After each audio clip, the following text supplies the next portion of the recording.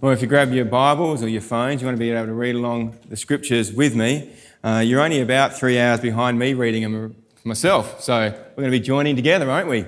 It's good. And I'm going to pick out a little bit of the few things which I saw in this and how they speak to us as we get into Romans chapter 2. Okay, so make sure you can have a good look at that. Now, to give you some context here, Paul is absolutely convinced about the holiness and the righteousness of God. That is his base starting point. And because of that, he looks around, he goes, humans, from what I see, if there's a holy God and we're meant to reflect that, then I'm pretty disappointed in what I see, essentially. And he goes, how can we be reconciled to such a great God who is holy in that way? And humanity falls so far short. Even those who are doing good can never achieve the righteousness or the perfection or the holiness of God. And to really understand that right, he kind of then talks a lot about how God actually sees this gap and what he thinks about it. He talks about wrath, and here today we'll talk about judgment. But in all of this, he is overwhelmed by the incredible grace of God exhibited to us in Jesus Christ, who takes on all of that so that we can live and live right with God, even in our imperfections. And so what he continues to do, and he started halfway through chapter 1, and he takes it through to around about chapter 3, is just keeps on highlighting this picture of God as righteous, the perfect judge, and us as imperfect, in need of judgment, deserving of judgment, and then what we simply do with that. And that comes in chapter 3. Now, if we look to verse 24 of chapter 2, this is where I want to start, because what we see here is Paul taking aim. Now, I wish last night the Crows had taken aim. Who let that man in? At least the Saints kicked straight. That was a difference, right? Yeah. Welcome, stranger. Simply if they'd kicked straight, we would have won. And here, Paul is just taking aim. He says, listen, if you just walked right with the Lord, we'd all be okay. Listen to this. He says, for as it is written, the name of God is blasphemed among the Gentiles because of you. Oh. When you read Paul, you just start squeaming. You just feel like he's got you. He just names it. He's saying the Gentiles, who is everyone who's not the Jews, the rest of the world, they're talking badly about the name of God because of the way in which you are living out, walking it. And whoever it is that he's talking to would just feel totally lined up because of you. Now, in some ways, we all carry the history of the church. You might be talking to someone and you are having a conversation about your faith, and they say something like, I can't believe because the church did that. And you go, yeah, we have to carry that in some way and confess it. Here, Paul lines up these people. He says, it's because of you, the way in which you have lived out your faith, that the holy name of God, his beautiful work, is not revered or responded to. It's because of you. And so Paul kind of lands this judgment. And he does it, I think, to start talking into what we've often understood, even what Jesus speaks into, is how hypocrisy tarnishes the beauty of our faith, of people who confess to be believers but have a walk which is quite different. And he picks this up. I mean, it was one of the great themes of what Jesus' ministry was about those who cast judgment when they themselves should be under judgment for the way in which they live. We know the story of the woman caught in adultery, brought before Jesus by the leaders who were saying, look, we're going to stone her for what she has done. And Jesus says, well, before you do that, each of you just kind of consider your own heart and your own life. You who have maybe sinned, why don't you, haven't sinned, cast the first stone? And of course, they're just under that judgment, and this woman's life is saved. And Jesus also talks about it when he talks about how we would see others in light of ourselves. In Matthew chapter 7, verse 1, when he talks about judging others, he says this, "Judge not that you be not judged. For with the judgment you pronounce, you will be judged, and with the measure you use it will be measured to you. Why do you see the speck that is in your brother's eye, but do not notice the log that is in your own eye? Or how can you say to your brother, let me take the speck out of your eye, when there is the log in your own eye? You hypocrite, first take the log out of your own eye, and then you will see clearly to take the speck out of your brother's eye." Hypocrisy is the essence of what Paul wants to get through. He says, God will judge. And he's got every right to do that. And he'll look at each of us and he says, well, before you judge others, just be aware that we all sit under the judgment. What he really wants to do is align what they believe and how they act together. Get the talk to match the walk and the walk to match the talk. And as he does this, he does it by speaking very strongly. In chapter 2, verse 1, "Therefore you have no excuse, O man, every one of you who judges, for in passing judgment on another, you condemn yourself because you, the judge, practice the very same things. We know that the judgment of God rightly falls on those who practices such things. Do you suppose, O man, you who judge those who practice such things and yet do them yourself, that you will escape the judgment of God? Or do you presume on the riches of his kindness and forbearance and patience, not knowing that God's kindness is meant to lead you to repentance?" What Paul is outlining here is that those who feel like they can make judgment calls just have to be very careful about it. Now, each one of us, as we grow older, feel that we can actually get pretty good at judging people. We think we can actually work them out. I've got a gut feeling. I know people. We can sort it out. 2 Friday nights ago, me and my brothers were at an event hosted by my cousin.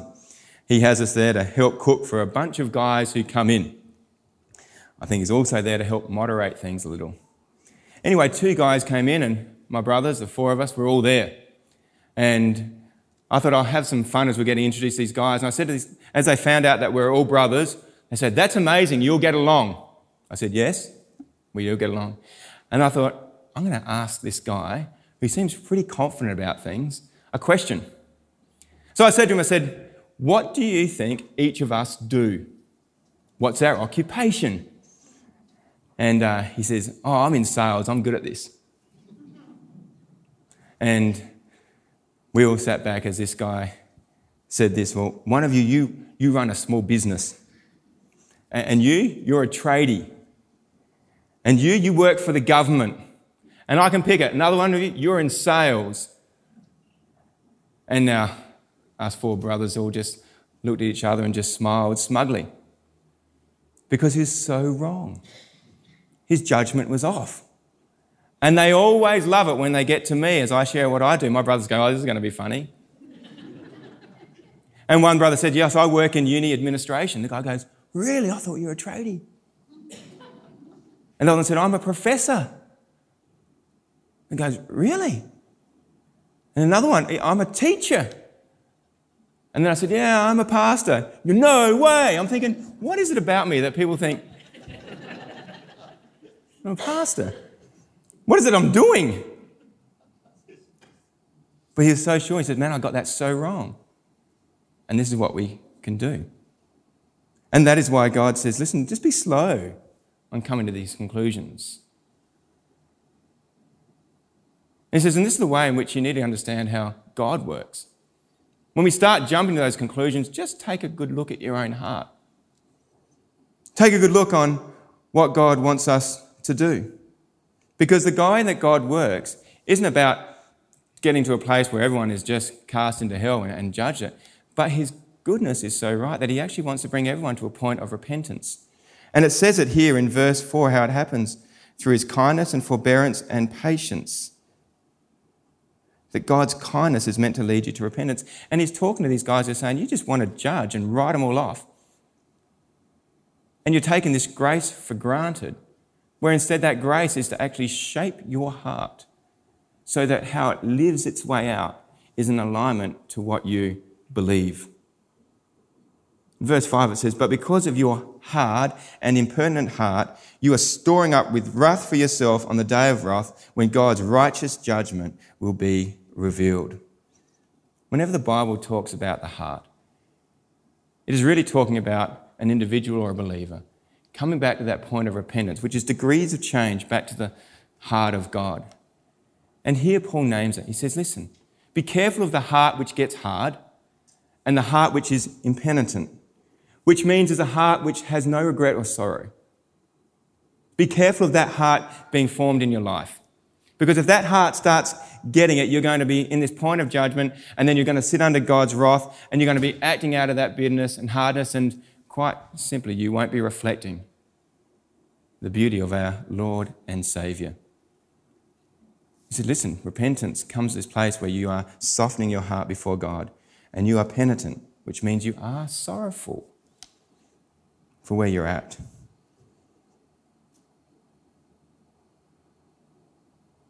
And Paul, he says this is more than just a theory. And friends, we must understand that our faith is more than just thinking about God or just saying, yeah, I love God. That thinking and that love must live itself out in action in our world. For that exhibits what God did in Jesus, came and dwelt among us.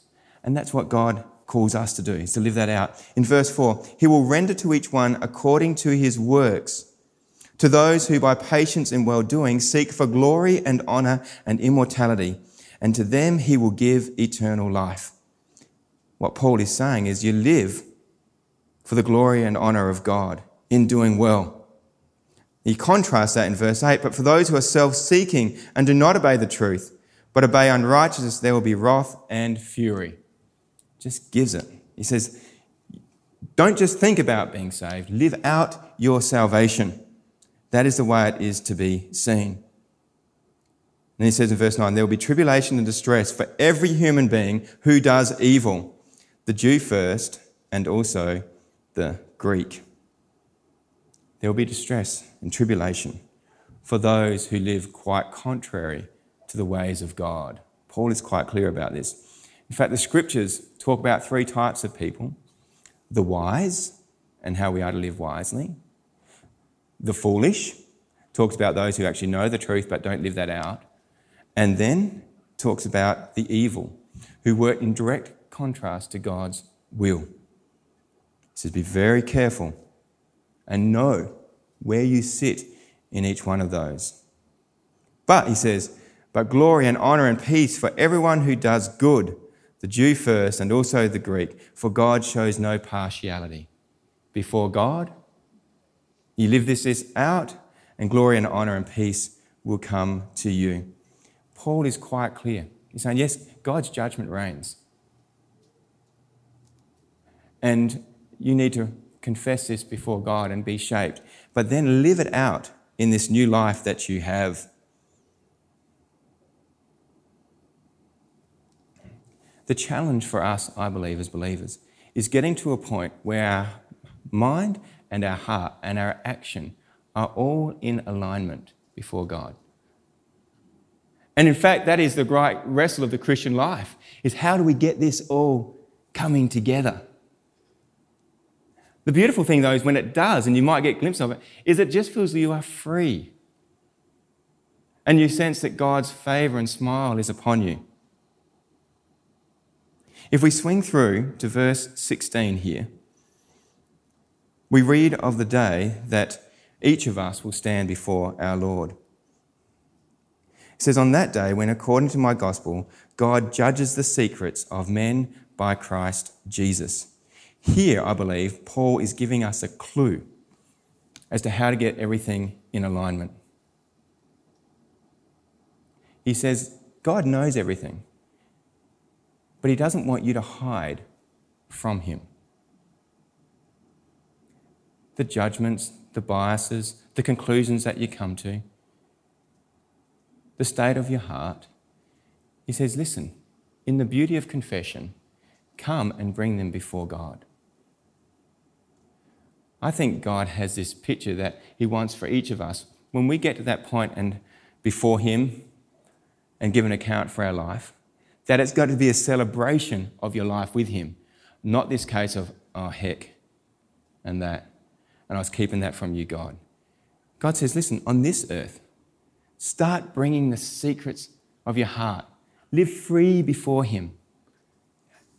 Go into those compartments which you've been keeping from him and open them up and let his grace into that spot. So when that time comes, when you're talking with Jesus about your life, it's like, yeah, God says, I know that. And we work through that and hear the good things which have been happening.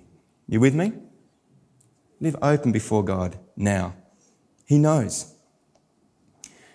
And my prayer is that each of you will have this deep sense that your talk and your walk are aligned. You don't need to fear the judgment of God, but you do need to hold it in holy respect. But maybe that respect of it takes you to that place where your inner world is being refined before Jesus and your action is being lived out as a reflection of what's going on here. God's word keeps on shaping us. So what do we do with this? Firstly, practice confession as an everyday part of your life. It softens the heart, keeps you right before God. Secondly, start to understand the difference between spiritual discernment and judgment. Discernment is necessary and God speaks into it. And thirdly, keep on aligning what you think with your heart and with your action. Be authentic in everything you do and you will give glory to the God that you love. Let's pray. Lord, your word is a challenge for us. We get pictures of how righteous you are and the kind of judge that you are. Lord, we recognise that we're always a work in progress. As we turn back to you, as our hearts are softened, Lord, may what we think about you shape our hearts towards you, which might shape the actions that we live out of. And we thank you, Lord, that by your grace we can keep coming back to you. There's no secrets that we need to hide from you, and we can walk in deep abidance with you, our God. All of this, Lord, is enabled by your incredible grace given to us in Jesus Christ. And may we, as your people here at Hope Valley, talk the talk and walk the walk. In Jesus' name we pray. Amen. Friends, as we close here this morning, we're going to sing this beautiful song, Ever Be, which simply talks about praise. But it could be that as you do that, you say, Lord, I've been holding something and I'm just going to give it over to you in the word of praise. Or it could be a prayer which comes out. And just do that and know that you are right with him. Let's stand together.